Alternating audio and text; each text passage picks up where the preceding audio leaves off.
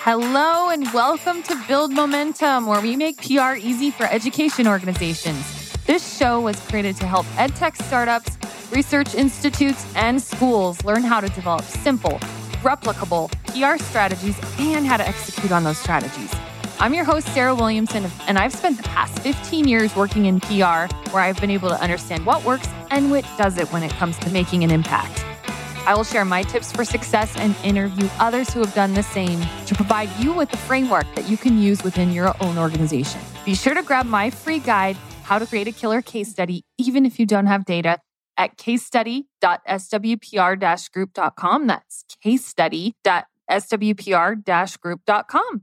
And today we have Sam Reed, who goes by Reed, on the show with us. And Reed is here. He's a teacherpreneur, and he's here to share his story with us. And I cannot wait for you to meet him. He's a true gem. Reed, would you introduce yourself and tell us a little bit more about your background? Hey, Sarah. Yeah, as you said, my name is Reed, aka Samuel Reed III. And my tag is that I teach students to read, write, and make sense of the world. And I side hustle for social good the rest of the time. Love it. I came to teachpreneurship not by accident. It was actually planned. Before becoming an educator, I actually ran a business. I got my MBA, and after receiving my MBA, I wanted to go in business right away. But I realized during my MBA time that I didn't have the social capital or the real financial capital to kind of do the business that I wanted to do. So I decided to incubate myself, and I joined the Peace Corps. My mom and my friends, they thought I was crazy, but there was a method to my madness. I joined the Peace Corps as a business development volunteer in the country, Botswana. I extended my Peace Corps tour. And then after finishing my Peace Corps tour, I started information service and training company in Africa, in Botswana. It's kind of like an African.com, right? Yeah. And we had a good run. We ran for 4.5 years, and we went bankrupt before we could make it to the 5th year. Because they normally say, if you can make it to the 5th year, you have a good chance of having a sustainable business. But we were undercapitalized, and there wasn't like proper venture capital infrastructure in the country at the time. Like if we were set up in America, we might have been able to get some venture capitalists to like back us. And so that didn't happen. We grew the company too fast. We blew up. And next step, my wife decided, hey, you have to go back to your country. My wife's from Botswana, and we had to re-engineer and reboot. And when I decided what I wanted to do, I was thinking about doing a PhD in business. And I'm like, you know what? I want to teach young people because I think it's going to have more impact. And I want to teach young people, not necessarily have to chase money. So I became an educator. And that first few years of being an educator, like super, super challenging. And once my teaching craft kind of got stable, I realized, I'm like, hey, I'm an entrepreneur. Like, how can I bring this entrepreneurial background into teaching? And so I started writing a few grants. I started doing a couple of programs. And next thing, like I have a vibrant practice as a teacherpreneur in my classroom, doing awesome projects, galvanizing resources, grants, partnerships. And fast forward, the school where I worked previously, we were set up for a closure. I worked with the community and partners to stave off the closure. Wow. But it was temporarily, though. Okay. We got a reprieve, but eventually the writing was on the wall. They were going to close. And at the same time, there was a new school that was developing in the making. The current school where I teach now is the U School. And the U School was like a perfect school for my disposition because we lean into design thinking. Yeah. We lean into youth development. It was a school that was giving permission kind of to be an innovative school. We're actually a part of the innovation network in our school district. And so I'm at a happy medium of being in an innovative school space where doing teacher innovation, design thinking. And then as that was progressing last year with COVID, there was just opportunity to do some pivots, and we can talk about that as we get into the conversation. I normally have a 6-word story, but that was a little bit more than 6 words, but that's my little story. Well, it's a pretty good story. I think it deserves more than 6 words, so that's great. Okay, so what are you up to now? And tell me, I'm curious, what role has innovation played in what you're doing now? So tell me more about that. Yeah. So as I was saying, during COVID, my school and colleagues, we'd already been doing work around providing opportunities for asynchronous and synchronous learning opportunities for young folks in our school. And simultaneously, I participated in this program in Philadelphia part of the Arts and Business Council. It was a design thinking boot camp for artists and corporate partners. I participated in that program, and simultaneously we had COVID going on, and then we had the racial unrest going on. And at my school, unfortunately, we lost one of our students to gun violence, not because of, it wasn't a police violence situation. It was just a really unfortunate situation. And this young man, right, the only time he would get excited and juiced up in my classrooms when I would talk about finance, economics, because typically school can be boring, honestly, right? For most young folks, school is just a drag. But when I would talk about money, finance, Bitcoins, like his, he would perk up, right? Yeah. And I'm like, I need to do some programming that's going to engage like this young man who had his unfortunate demise and lost his life, right? And I said, I'm going to do this business 101 accelerator, side hustle accelerator. But what I'm going to do is I'm going to bridge young folks and not so young folks together and provide them with a training program that's going to do soup to nuts from starting a business to getting it up and running, like registering the business, coming up with your mission statement, learning how to track your income. And at the end of the program, they develop a 1 to 2 page, I call it a shorty, a little short business plan that is like operational for them, both for internal operations or if they want to go out and get some funding and the like. And so I started that accelerator program, and Liz, one of your previous guests, was a participant in the program along with 5 high school students, right? And of those 5 high school students, 3 of them are still operating their businesses, right?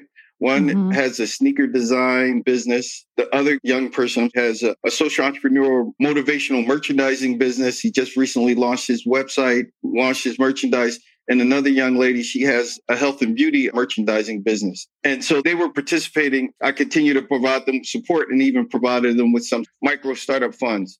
Wow. Yeah. And then the adults that were participating in the program, many of them are still operating their businesses. Some were educators. I had a food entrepreneur in our group, teacher entrepreneurs in our group, some artists in our group. And because of the success of the pilot program in the summer, after school got settled this winter and spring, we started like a second cohort.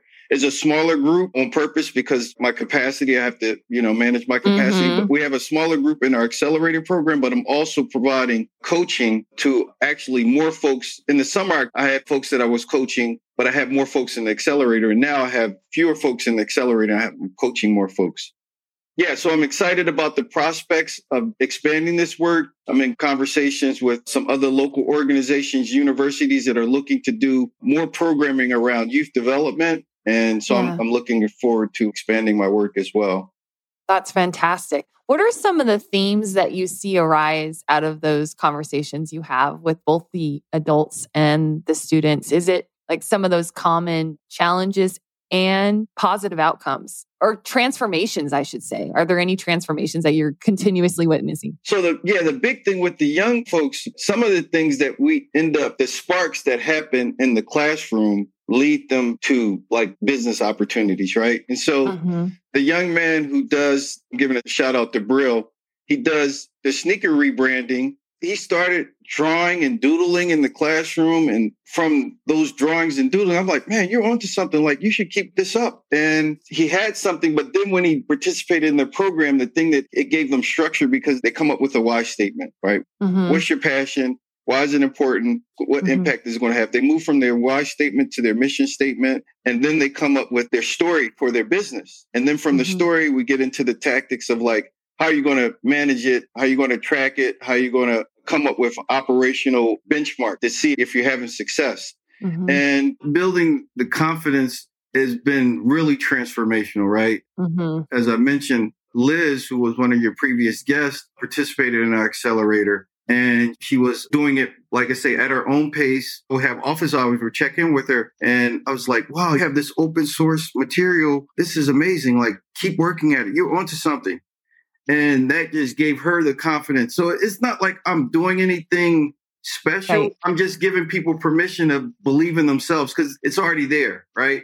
Yeah. And you give them space and permission. And there were some moves that we did around design thinking. So we do this thing called rosebuds thorns, right? Where we look at like the opportunities, you look at threats, and we look at potential.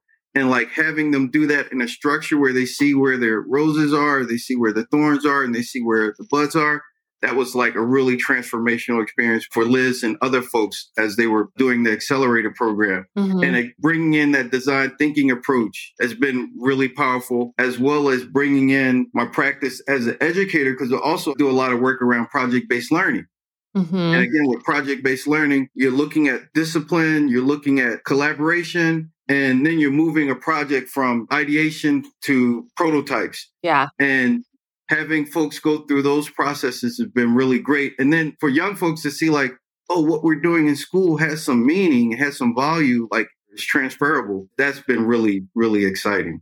Yeah, that is so exciting. I'm curious too how COVID has impacted some of your programs. Has that changed at all? Do you do everything virtually, whereas you once did it in person? Tell me about that. Yeah. So honestly, COVID has been like a blessing in disguise in my case, but partly because I was at a school where we were already incubating, doing this, like playing around with how do you deal with time and learning and content with students, right? And so we'd already been doing digital learning. We'd already been doing this asynchronous learning models. Yeah. And so when COVID hit, our school was kind of in a better position as a school space to do the work. But then the equity issue was a problem with our district because although our school might have been in a position to kind of like get right at it, other of our colleagues at our schools in the city weren't as ready, right? And so we had to kind of hold tight during COVID. And while we were holding tight, I began to incubate not only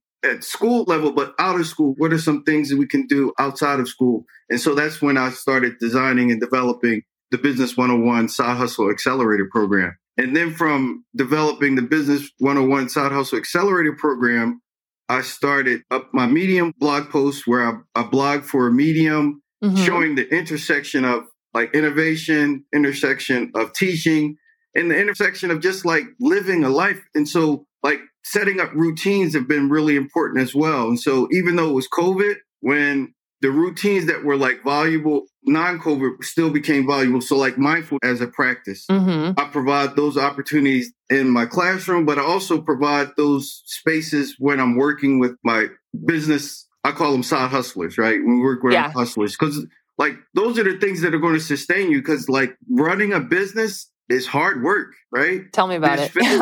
There are challenges. And if like you don't know how to just pause and breathe and like look at the positive side, go back to that rosebud thorn exercise, those are the things that sustain folks. Yeah. And side note, Reed did that for me when we first got on this podcast. I was having a moment. So you sure did. Yes. Thank you. Good. Okay. So I'm curious. You said you have a blog. What other ways are you creating buzz for your program and promoting what you're doing? How are you sharing your message aside from places like this podcast? Yeah. So part of it is sometimes as an entrepreneur, you could go big or you could go focus, right? So I realized that going big wasn't the best approach, going focused. And so I have a mailing list of folks that are already engaged with me. I have a bigger mailing list of folks that I send out general information, like because I'm a teacher and I do teacher programming and I'm connected and I have networks. I have like a big mailing list of like 2,000 folks, right? Yeah. But when it comes to this program, the Business 101 program, I'm not blasting it up to that whole group. Right. Targeting folks that are already engaged with me, folks that already know that are interested in business, folks that have engaged with me at a certain level. And by using that approach, the word of mouth is actually more powerful because those folks are going to spread the spreadability of what I'm doing. And I engage with them on an instant, constant basis. In fact, I'm applying for the University of Pennsylvania's Graduate School of Education, their education business competition program, right? My vision would be to like develop an app, a side hustle app that, again, is targeted and focused towards specific side hustle ethos and dispositions and communications. But it's targeting the right people. And so my word of advice is like, don't go big, go focused. So true. It's funny. I used to kind of be a PR generalist and try to reach everyone with, oh, I can help you. Sure, I can help you. I can help you do PR. And you're never really very successful if you take that approach because people don't really know who you help or how you help them. Whereas when I really decided to focus on education technology and education, it was transformational for both me and my business, a total game changer. Yeah. And so I decided to lean into this, I'm calling it the side hustle market. But again, I'm not isolating to side hustle. I'm also folks that support the side hustlers, right? Folks that are trying to sell to them as well as work with them in terms of business development and, workforce development folks that are trying to particularly with young folks, how do you engage young folks that are checking out in some ways, right? Yeah. But they're jazzed up about something. Just how do you get them connected? How do you tap into that? It's almost like shifting their mindset. Just think of school as something that you can get excited about. What are you excited about? And tapping into whatever that is. Right. Exactly. Yeah, I love that you're doing that. And I'm curious, I know that we touched on failure, but failure is such an important part of being an entrepreneur. It's an important part of being a human being, really. So how has failure impacted your career? So tell me about that. Yeah. My word that I tell my students is I celebrate my failures and I celebrate their failures. If you have an epic failure around me, I am so going to juice you up and make you feel so amazing, right? But it's one thing to celebrate the failure, but what lessons are you taking from the failures? So number one, you're building up this resilience, right? Yeah. And then you're looking at, it's a pivot. Okay, this didn't work. Now I need to try this. Yeah. And again, my experience of going bankrupt in my own business colors my experience, but even that experience is the best experience of my life. It taught me so many valuable lessons. And then it made me the person, the teachpreneur that I am today. Yeah. And I think one of the common denominators of every failure is you tried, you did something, you took some action. And that's what's so great about a failure, right? Yeah, particularly when you fail and then you reassess and you get back up, right? So if you fell and it's over, the world is over, I'm done. No, my wife said, hey, Sam, the business is done. You need to go back home and you need to reboot. And so in my rebooting, I didn't discount the business experience. I put it there and then I developed my education experience and then combined them together. And so the synergy is really, really paying off for me. I feel super, super blessed. Yeah, that's amazing. I'm so passionate like you that the two worlds of education and entrepreneurship and just having an entrepreneurial mindset, it's really a match made in heaven if you can combine those together. Mm-hmm. And we can really help our students and our future. It doesn't mean that kids have to be business owners. It means that kids have to learn how to think for themselves, right, and be problem solvers and analytical and come up with solutions to help create a better future for everyone, right? And that's the thing that I'm pitching to the workforce development industry that's looking at ways of trying to engage you from hey, let's do these. Let them attend my side hustle accelerator program. Mm-hmm. And they will actually become better workers by having this experience as an entrepreneur, even if their business doesn't ultimately thrive, right? Yeah. They have the disposition entrepreneur has, but those dispositions are going to be useful in the 21st century, right? Because actually, as educators today, we can't prepare kids for the jobs that they're going to have 15 years from now. We have no clue. Right. We can prepare them with disposition. This week, I was using kids up about data literacy and digital literacy and why is it important. And okay, we're going to go to the playground and we're going to play around with data in the World Bank. And we're looking at all this data from the World Bank. Why does the World Bank have all this data? This is the world we live in. They're mining this data to make decisions, and understanding data and being able to manipulate it, understand it, produce it, present it is super important. And those are the dispositions that you learn. Even if you're going to pitch your business, your data, your story has to be there, but you have to have some numbers that go with your stories. And those numbers need to be able to tell a story. Right? Mm-hmm. These are the skills and dispositions that I'm sharing in my business accelerator, but these are also some of the dispositions that I'm providing with my students in my classroom as well. Yeah. Oh, that's super amazing. I'm super impressed with you, Reed. I'm so glad you stopped by the show. Would you mind telling our listeners more about how they can find you and track you down and maybe take your business accelerator class if they're interested? Yeah, so my website is pretty easy. It's www.sriiconsulting.org. And I can send you the link. Yeah. You can put it in the show notes. Absolutely. But if you visit my website, you can learn all about the different programs and offerings that I have. And then you could also go to my Medium blog, which is medium.sriiconsulting as well. And you can read many of my posts about mindfulness, but not only about mindfulness, about project-based learning, design thinking, the whole intersection of teaching, hustling, and everyday life. Yeah. Oh, that's fantastic. Well, I really appreciate your time. I think we're all going to go check that out. Maybe I should take that course. And thank you and have a wonderful day. Thanks for stopping by. Oh, thanks a lot. I appreciate the opportunity to share with you and your audience. Yes. And Build Momentum listeners, don't forget to grab my free guide to creating a killer case study, even if you don't have data. Again, that's available at casestudy.swpr-group.com, casestudy.swpr-group.com. Thanks so much for tuning in today. And if you enjoyed this episode, be sure to subscribe to our podcast and write us a review on iTunes, Spotify, or whatever platform you choose to listen. We will be back with another episode of Build Momentum next week.